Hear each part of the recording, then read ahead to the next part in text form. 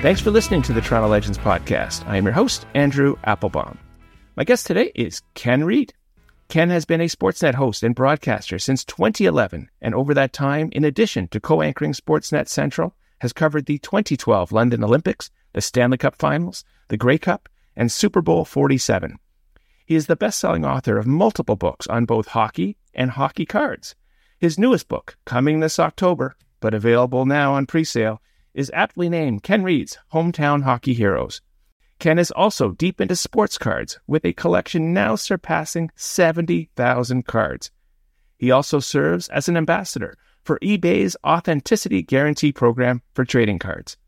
Welcome, Ken, to Toronto Legends. Thank you for joining me. Where are you, and how are you? I'm awesome.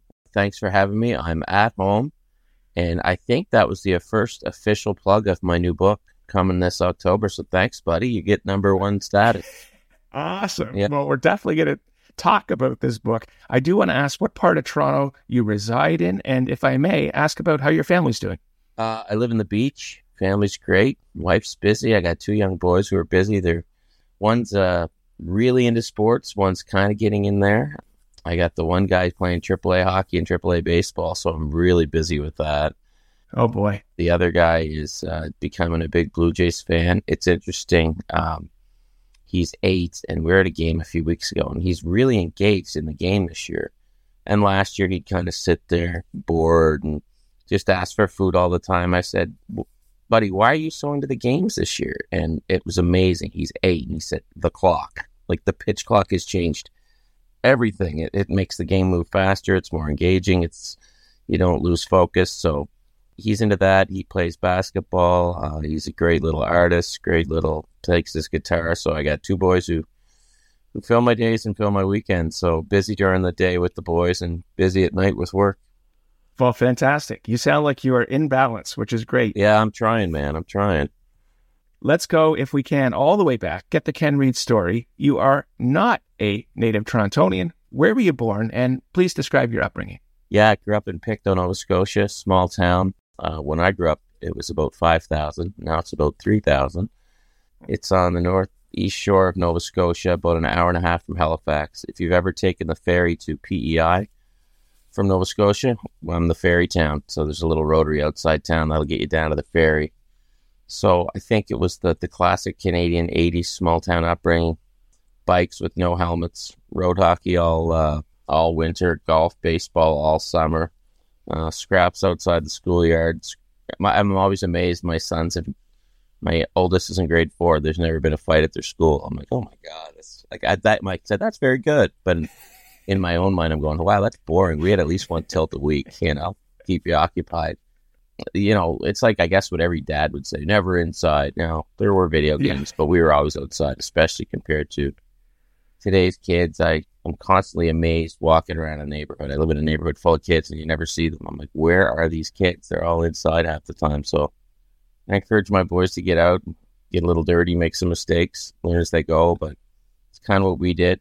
I grew up, sports were obviously a major part of my life. Wasn't very good at them, but loved them. And just grew up in a small town, and there wasn't much to do other than play sports or smoke cigarettes. And I went with playing sports. Always a good call. Yeah. And Ken, since you were basically the age of 9, you knew exactly what you wanted to do with your life. And this was because your dad told you what? Yeah, I got cut from a hockey team in town, and I went to one of the lower level teams. And that's when I realized I wasn't going to play in the NHL. So I had to come up with an alternative career plan.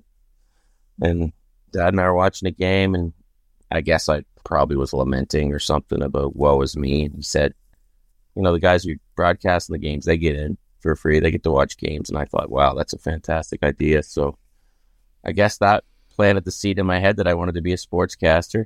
I remember in grade 5 once thinking maybe I should be a physiotherapist because they get to work with the teams. And my dad was a doctor. But then I was not nearly good enough in school to be a physiotherapist. Yeah, broadcasting, I always wanted to do it. And for me, the broadcasters were always part of the show. And like a guy like Bob Cole, he could just bring you into the game. I love that Bob just does the play-by-play. He's not boring you down with stats. He just brings me into the game.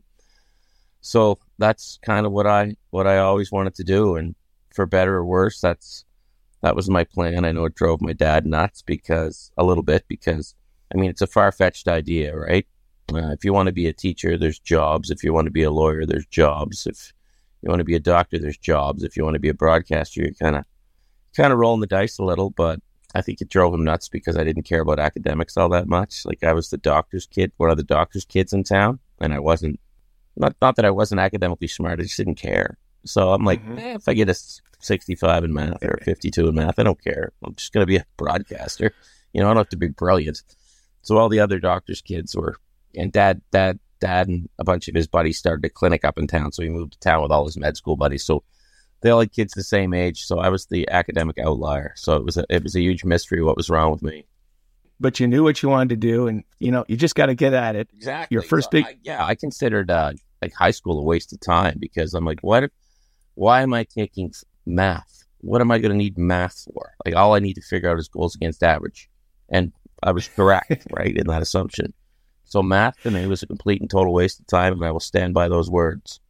Having said that, you did get a university degree. I did. I got a BA in journalism from UMaine, but that was needed, right? Like, I got no problem getting the degree. It's just like when I was taking courses in high school that, like, I never took physics and chemistry, and I was like, why are you taking physics and chemistry? I'm like, well, I want to be a sports broadcaster. So I enjoyed history. Like, that was my best subject, and it makes sense because, like, I love sports history. And that's a bug I got from my grandmother. She was a genealogist where you research family history, so she wrote 2 books on that. So I think that's where my love of history comes from, is my grandmother. Like, when I got to university, it was like, okay, I can take my core journalism courses, and then I can choose my electives, and like, so I would take things that I really enjoyed. So then I did well in school. But in high school, while I was taking math, or like, I remember taking grade 12 biology and then dropping it after high school hockey ended because I didn't need it. Like, you had to take 6 classes to play, and I was like, I don't need this crap. And Mrs. Hilty was like, thank you for dropping the course. I think I was probably rocking about a 39 in the course at that point. So for me, and I think this is probably true for most people, if you find a passion and you want to learn about that passion, it's easy. But if you're forced to learn about something you're not interested in, it's work. So for me, learning about hockey history or journalism it's easier, right? It's not like I'm a genius at it, but I'm interested at it. But for me, sitting in a class in grade 10 listening to mathematical stuff was just a complete and total waste of time. Well, you knew your passion was going to be for sportscasting. You got your first big break doing play-by-play commentary for a junior A team in Dartmouth, Nova Scotia, as a volunteer. Yep. And eventually your work led to them hiring you and actually paying you to do a weekly news program, followed by an eventual move to Calgary. The headline here, Ken, is within a 1-year period, you actually went from covering junior A hockey to covering the Calgary Flames. Yeah, so I stopped junior A in 99. That was in Nova Scotia, and my mom was living in Calgary, so I went out there and I got a job at 8 Channel Calgary. Started there as a morning writer, and it was, I guess, a quick ascension. So I went from morning writer to full-time writer. I was morning writer for about 8 weeks, and I had to get up at 3 a.m. and write the news at 4 a.m. I literally had tinfoil on my windows like Elvis to keep the light out. I worked from 4 a.m. to 9 a.m. for $10 an hour. And then afternoon writer and then videographer. So then by the start of the 2000 season, I was a sports guy. So I guess it would have been a little over a year from junior A to rolling into an NHL dressing room. And I remember when I was younger working in Halifax, I was intimidated to interview like the Halifax Mooseheads. And then when I got to Calgary, I'm like, well, they hired me and Tim Shanis doesn't pay the bills. So that gave me a lot of confidence, right? So I was off to the races, and working in Calgary was just awesome. Flames weren't a very good team when I was there, but they were young, and they were kind of young like I was, which was kind of interesting. Jerome McGinley was the team star. Jerome is classy, one of the classiest, if not the classiest athletes you could ever encounter. So it was a pleasure to work there, and to watch him become this superstar was really cool. And yeah, Calgary was a great place. I was young. It was a young city. There were a lot of Nova Scotians out there. A lot of my buddies had moved out there for work. So a lot of people I could relate to. There were older broadcasters like Doug Vason and Kurt Studley, guys who really helped me along. And yeah, I couldn't think of a better place just to, like, I kind of always thought maybe I'll just be the Channel 10 guy forever in Nova Scotia, which I didn't want to be the Channel 10 guy. No offense. But I wanted to move up. And to get that break in Calgary, my news director was Mark Campbell. He gave me a big break. It was awesome. So just to, like, I think of my news directors, Mark Campbell, Rob Palmer, and it was the break I needed, and they let me be me. So that was the first time when I was on TV that I was kind of trying to be myself and not trying to be a sportscaster. So by the end of it, I was the weeknight guy.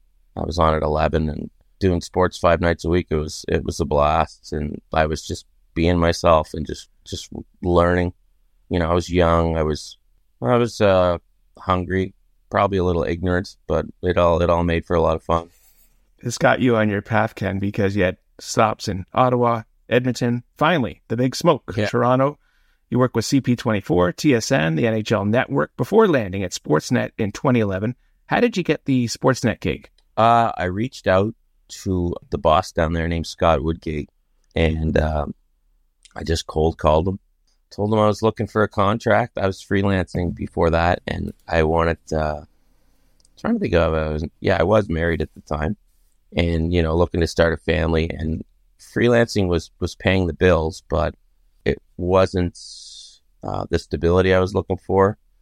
I was always a guy that had anxiety/depression, and when you have anxiety and you're going week to week trying to book your next gig, like, part of you can't trust yourself that you're going to get it. And in retrospect, I was going to be fine, but I wanted to know when I was working. I wanted to know that money would be coming in. So I just reached out to Scott, and we just clicked right away. And I think within 5 days I had a contract offer, and I was like, let's do this. So I took the plunge, and they hooked me up with Ivanka right away. And I knew right away what my hours were going to be. It's like, okay, you're going to be anchored Friday, Saturday, Sunday. And I was like, this is amazing. I know when I'm going to be working. And it just clicked. I got lucky. Ivanka and I hit it off. And there was kind of instant chemistry there. I don't know what it was, but it worked. Like, it's kind of like, we're kind of like oil and water. She's born and raised in Oakville, which I consider Toronto. And I'm from, little old Nova Scotia. So we got country mouse and the city mouse, and just kind of works. How many people can believe that your Sportsnet co-anchor Ivanka Osmak is your wife? Don't know if many believe she's my wife. We get questions and stuff sometimes, but the fact that if someone did believe we were married, I think that would be a compliment, because it would show we get along. But I get along well with my real life wife as well. But yeah, she's the work wife. But it's funny because Ivanka and my wife are actually good friends, and I'm buddies with her husband. We all went to Vegas together on a trip once, and we hang out off camera too. But it's funny because some people on camera, they get along professionally, but they don't hang out off camera. But we actually get along, which is nice. It makes it easy going. It's just like, you don't want to go into work with. There's a lot of people who have to go into work and work with someone they don't like. I'm lucky. I work with someone I like, and I like to think she thinks the same. Well, you're lucky. History is littered with partnerships that look good on camera, but not so great behind. I know, and it's hilarious when you find out, that these co-anchors actually didn't like each other. Last night I watched Major League, and Doran punches out Rick Vaughn at the end, but they won together, so it'll work sometimes, Certainly, we do love on this podcast to go behind the scenes, see how the sausage gets made. Ken, your esteemed colleague, Jesse Fuchs, who was on this podcast recently, explained you have a suit room at Sportsnet, which I guess is good news if you don't like shopping for clothes. Yeah, it's awesome. We have a wardrobe room, so I show up looking like, T-shirt and jeans, and it's like any other job. You just change into your uniform. So police officer goes to work, changes into his cop uniform, firefighter uniform. I change into my anchor uniform. So all the suits are there. We have a wardrobe. Head of our wardrobe is named Deb Berman.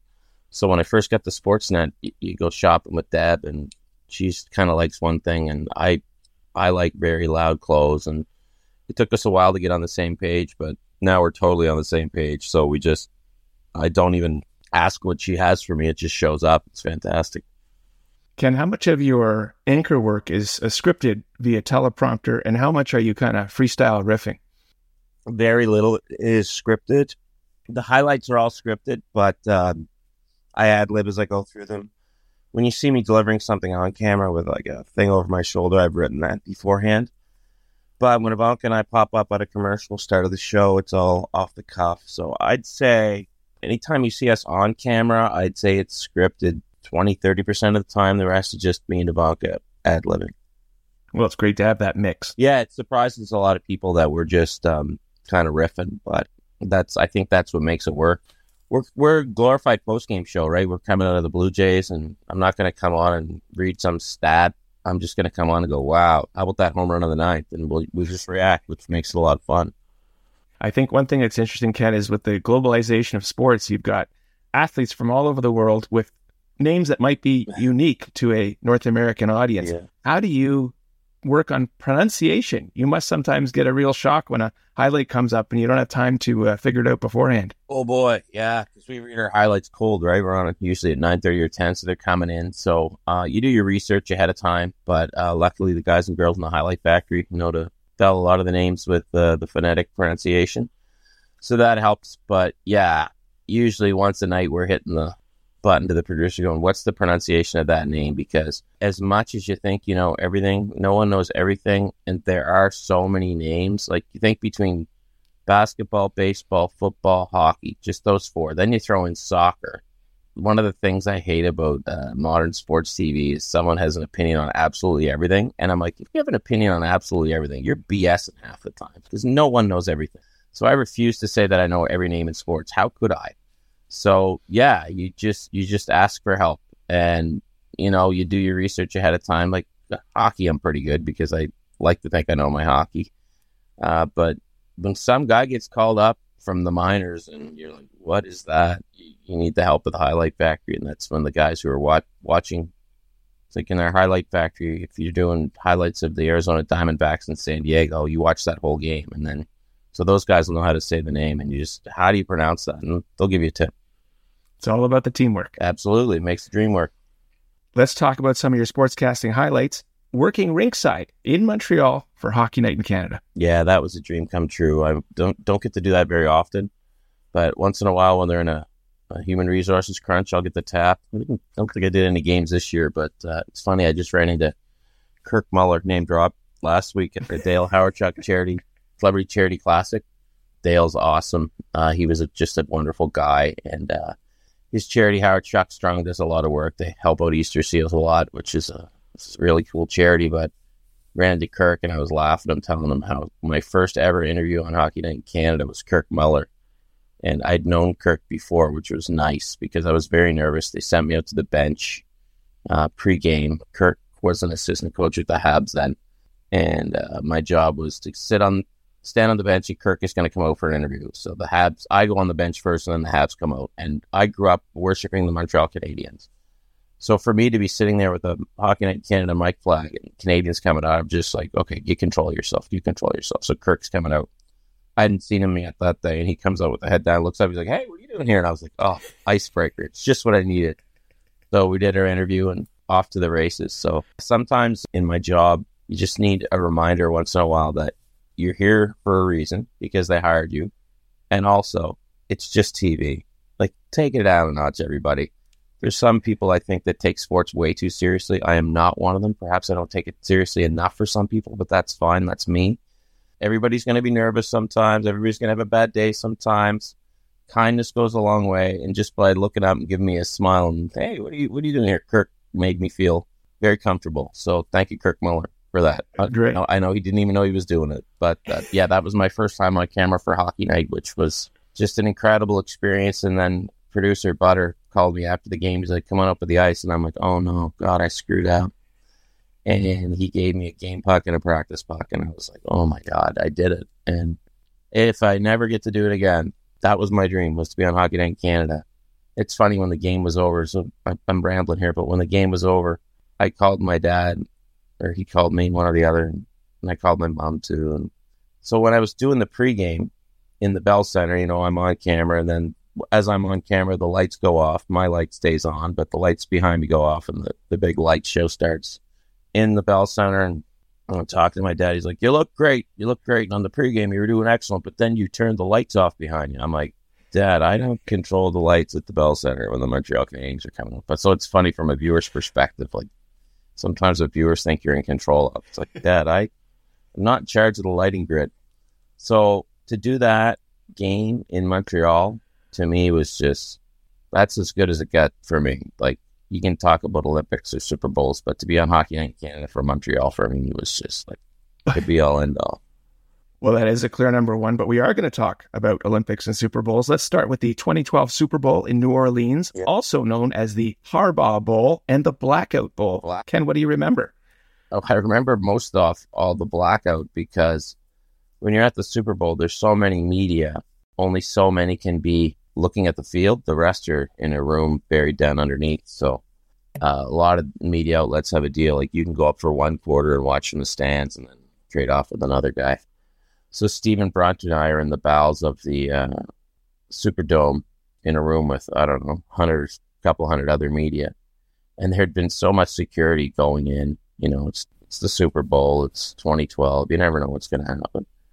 And we're down in there. We're watching the game. And there's no lighting in this room, right? It's just some big, giant room in the bottom of this concrete mess that's the Super Bowl. And bang, it just goes black. And we kind of look at each other and we're like, what's going on? But I know we're both thinking is something really, and we're like, something really bad happening.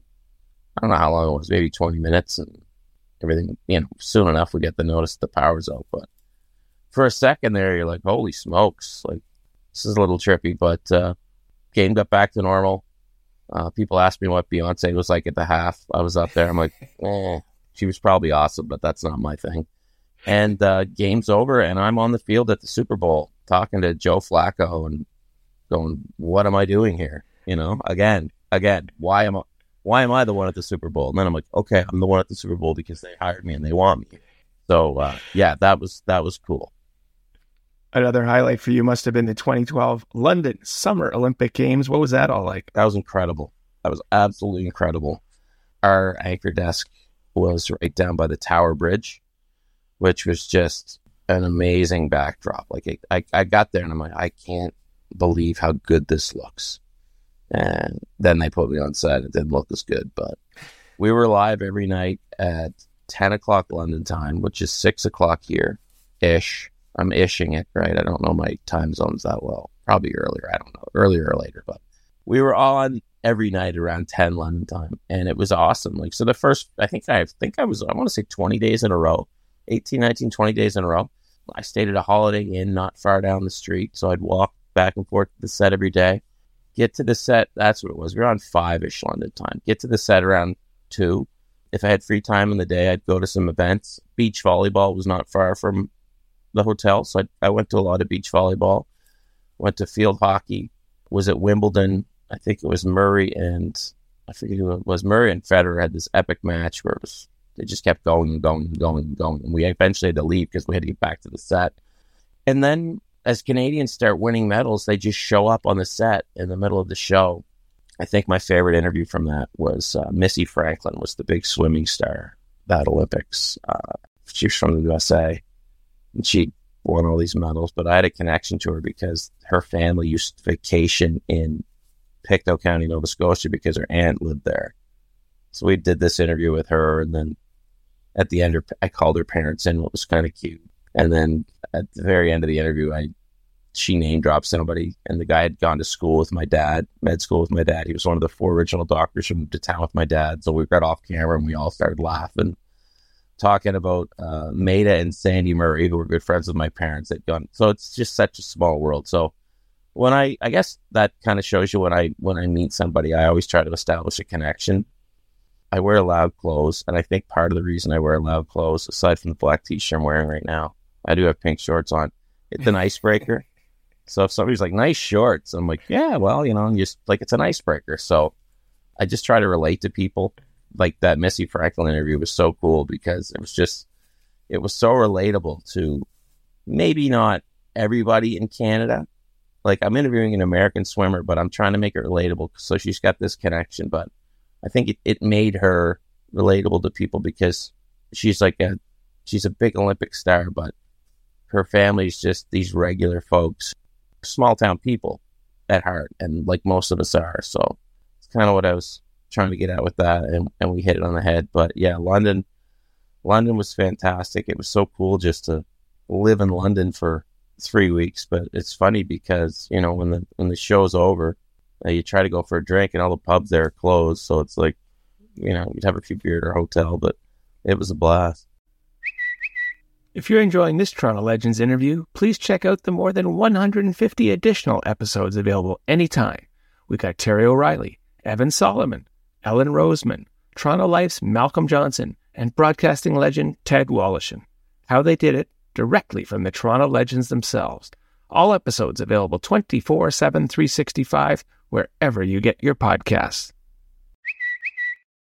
You cannot speak with Ken Reid without speaking about card collecting.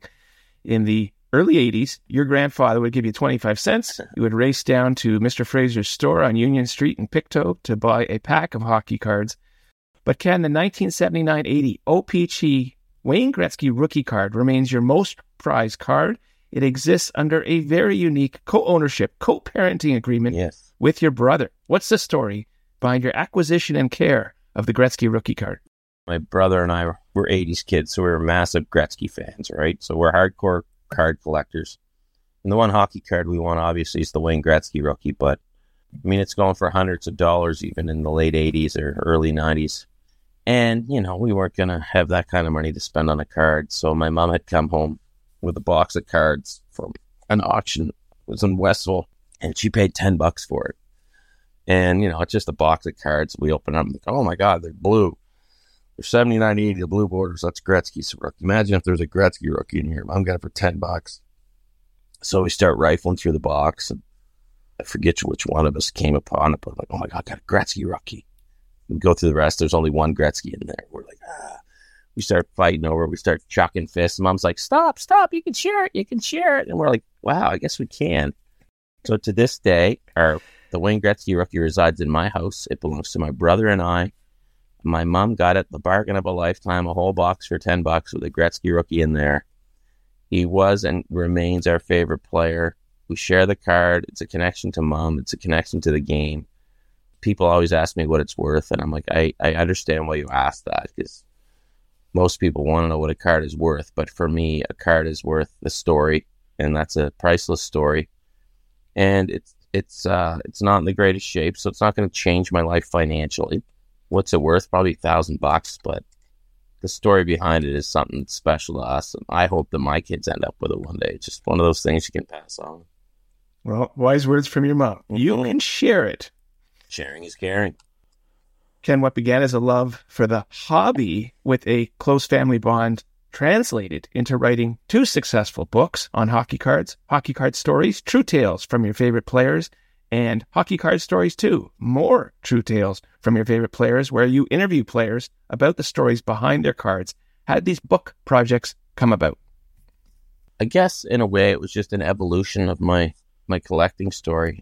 So like a lot of guys, I stopped collecting when I went away to college, and then when you start working, you don't have a lot of discretionary income, and there's other concerns when you're in your 20s and 30s. And I think as you get older, you get a little more nostalgic, so I would always look at my cards when I went home to Halifax, and I'd say, oh my God, I never noticed what a horrible coloring job that was on that Mel Bridgman card, or why does that guy have a perm? I know him. He doesn't have curly hair. Look at the mustache on that guy. And I got my card shipped up here to Toronto because I knew I wasn't going to move from here, and I just started looking at these cards, and a lot of people were blogging about hockey cards at that time, I think, as people who were big collectors in the 80s got older. And I kind of go, well, what are the guys on the cards thinking?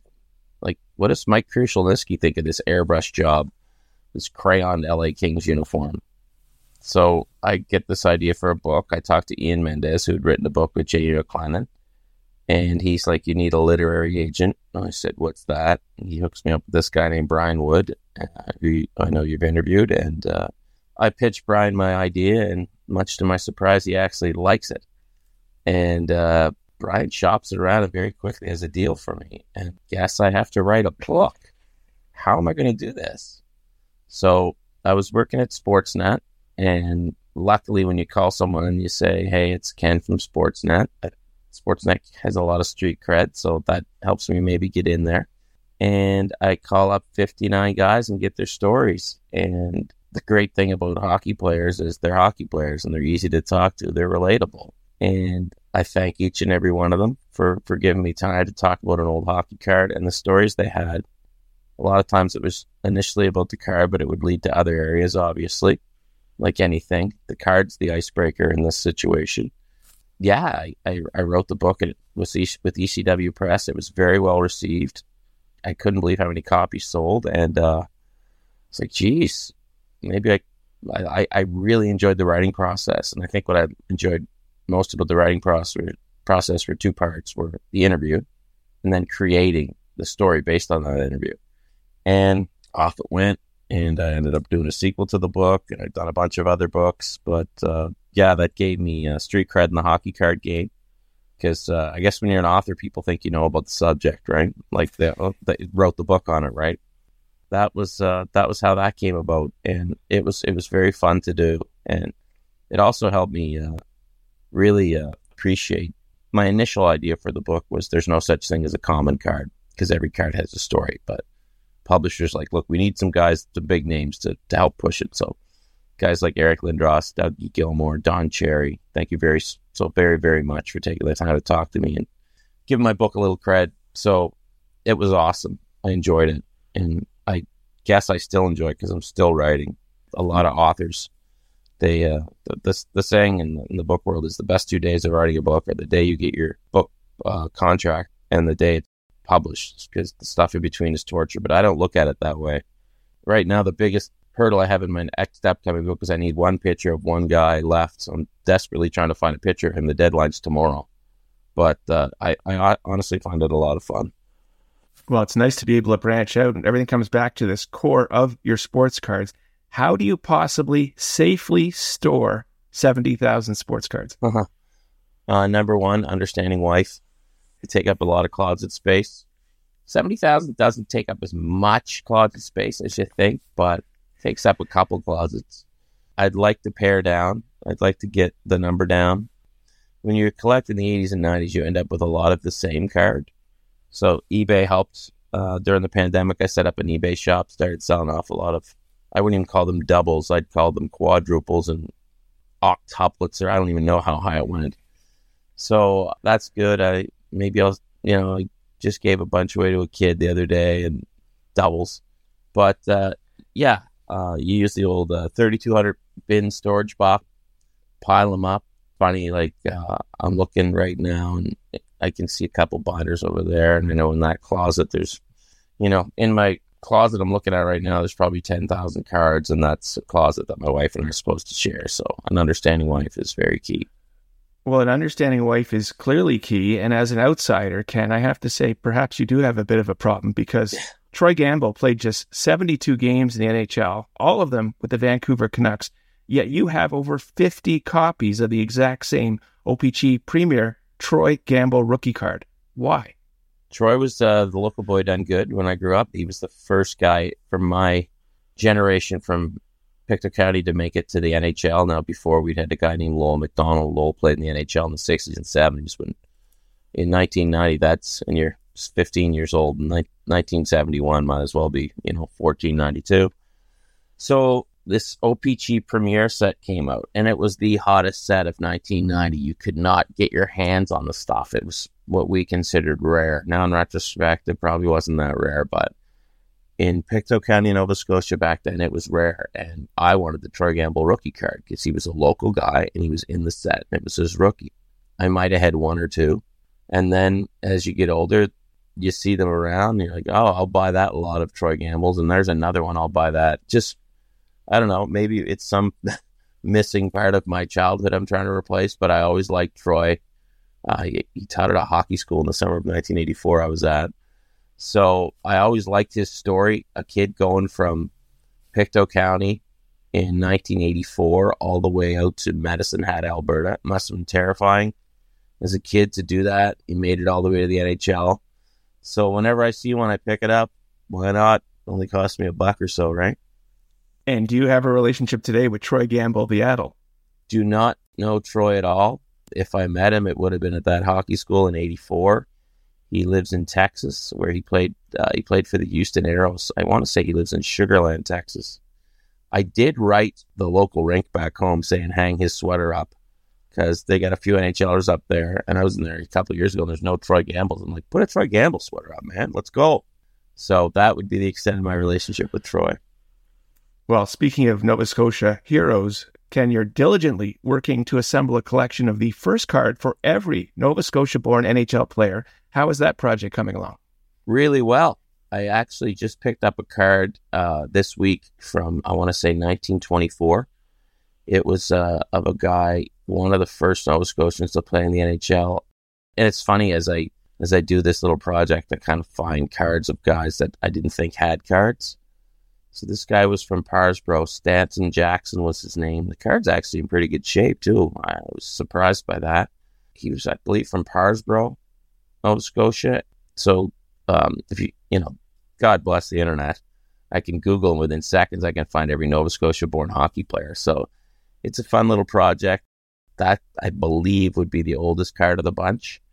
But unfortunately, I have to get the Sidney Crosby card, which is going to break the bank a little. So I'm going to have to figure out how to do that.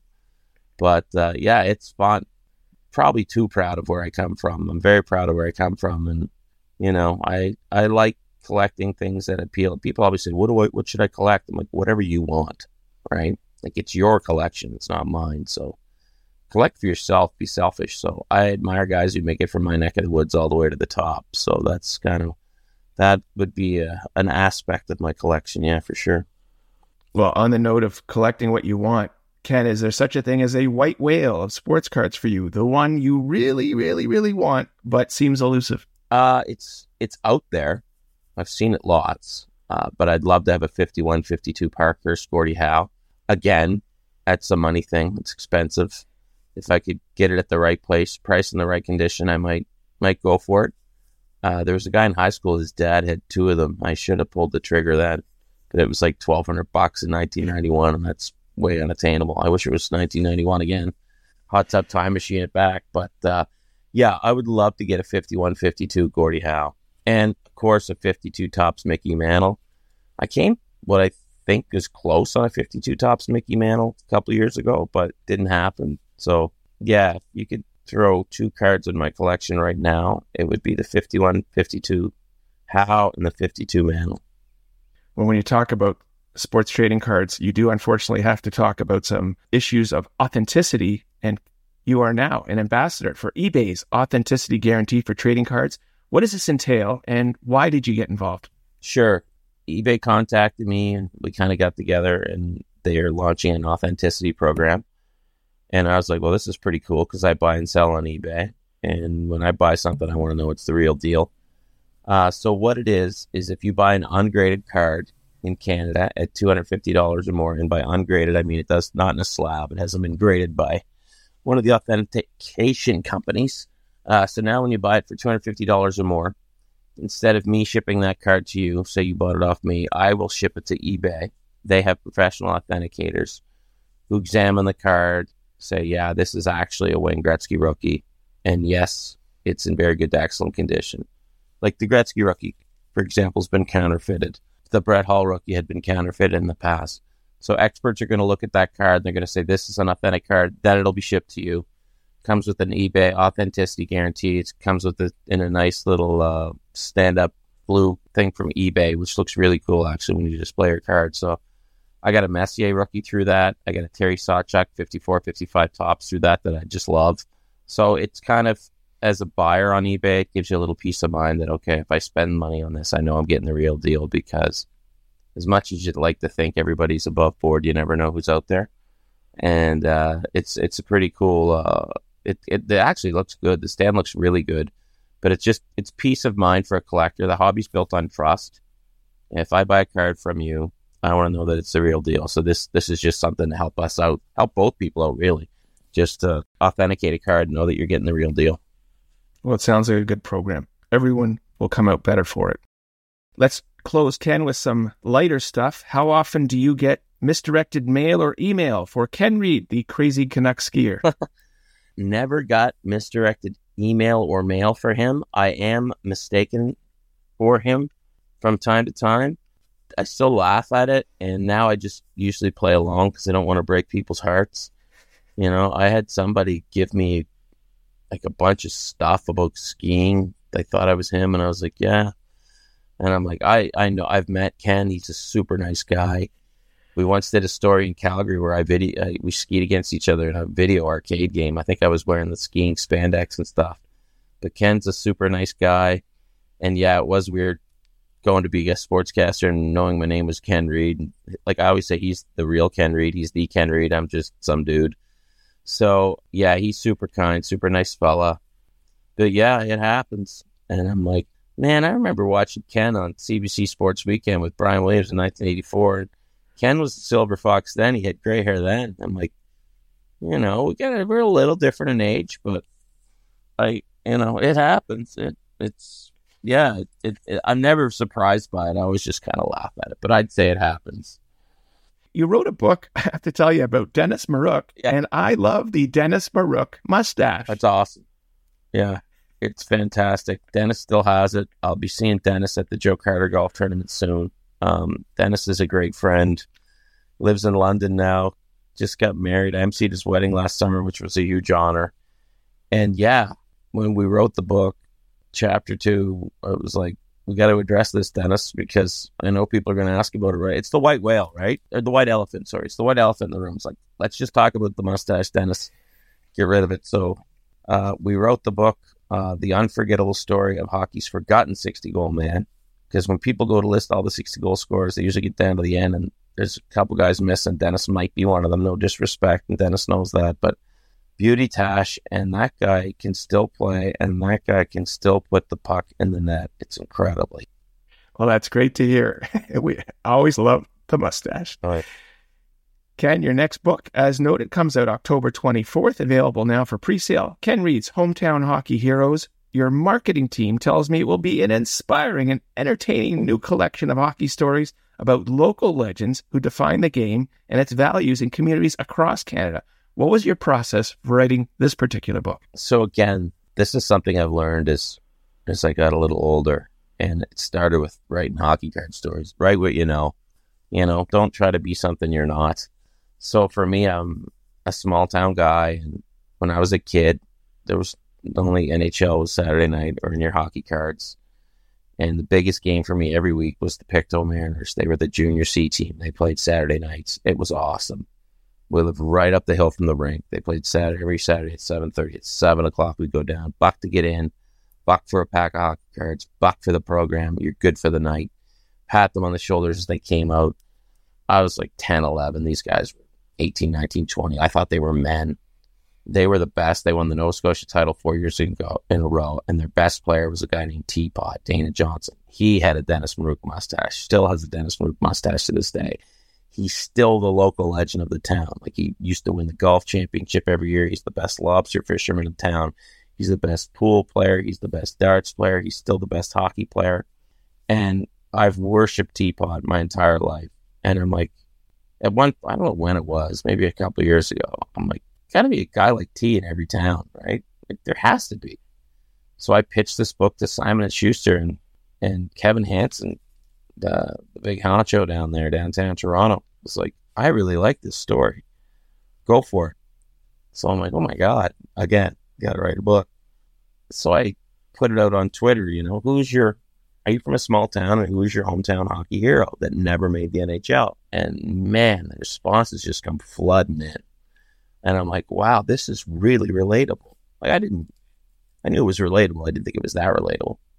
So stories just start coming in. And I mean, we got some just amazing stories. Like, one of the guys is a guy named Robbie Forbes, who helped win an Allen Cup in 1986 for Corner Brook, Newfoundland. And Robbie just happens to be Sidney Crosby's uncle, and then you go to Brantford, Ontario, home of Wayne Gretzky, right? But there's also a guy named Paul Palillo who also skated hunched over and wore a Jofa helmet, but he was the hero of the Brantford Smoke in the mid-1990s. And old guys in Brantford still will talk about Paul Palillo.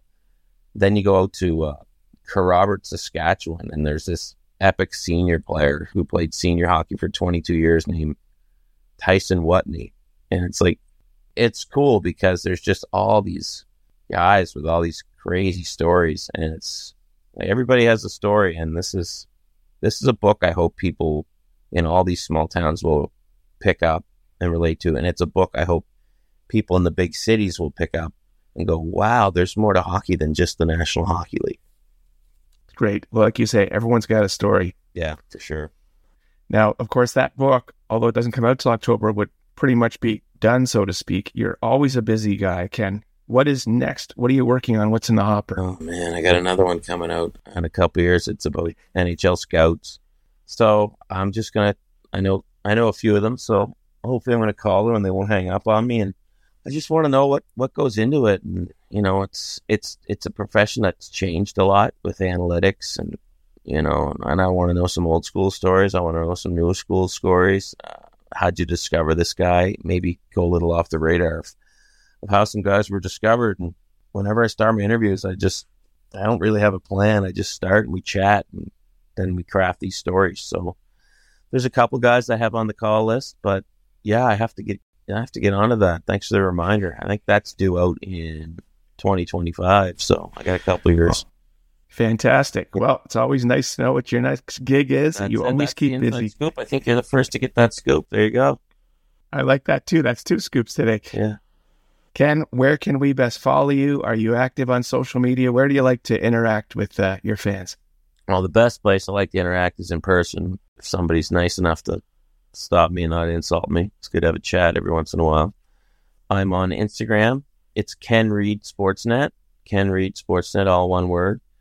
And I'm on Twitter at SN Ken Reid. The SN, of course, stands for Sportsnet. SN Ken Reid on Twitter. Ken Reid Sportsnet on Instagram. I usually have a lot of fun opening packs of hockey cards and baseball cards, showing off my collection. And on Twitter, it's like everybody else. I'm trying not to post angry rants. Good. Well, you and I will keep going with that. Good. It has been very nice to meet you, get to know you, hear all the stories. You got your hands in so many pots. It's fantastic. And I want to wish you continued success. Andrew, thanks. I appreciate you having me, buddy, and good luck with the podcast. And yeah, I appreciate your interest. And this was a fun chat, buddy. Thanks. Thank you. It's been my pleasure. And to the listeners, on behalf of Ken Reid, I am Andrew Applebaum saying thanks for listening to this episode of the Toronto Legends podcast.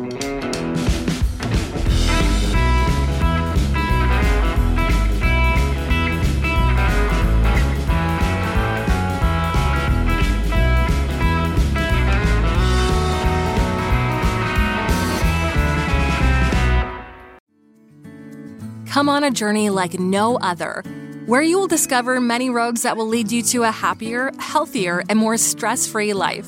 And the beauty is, you don't need any vacation time for this adventure. The journey will come to you. Join Avery Rich on your very own journey into yoga. Along the way, she will demystify yoga poses and guide you into a yoga posture or short sequence, all in less than 15 minutes. You have nothing to lose but stress. The Journey into Yoga podcast. It's not for people who like yoga, it's for people who don't like yoga. Follow or subscribe on Apple Podcasts, Spotify, Amazon Music, or at averyrich.com. Do, Did, Will, the Story of People podcast is now available on the Crier Media Network. The first 5 episodes are here and feature some incredible guests that fit into one or all 3 of those categories. Ready? Tara Sloan from the San Jose Sharks Undercurrent podcast at NBC Sports.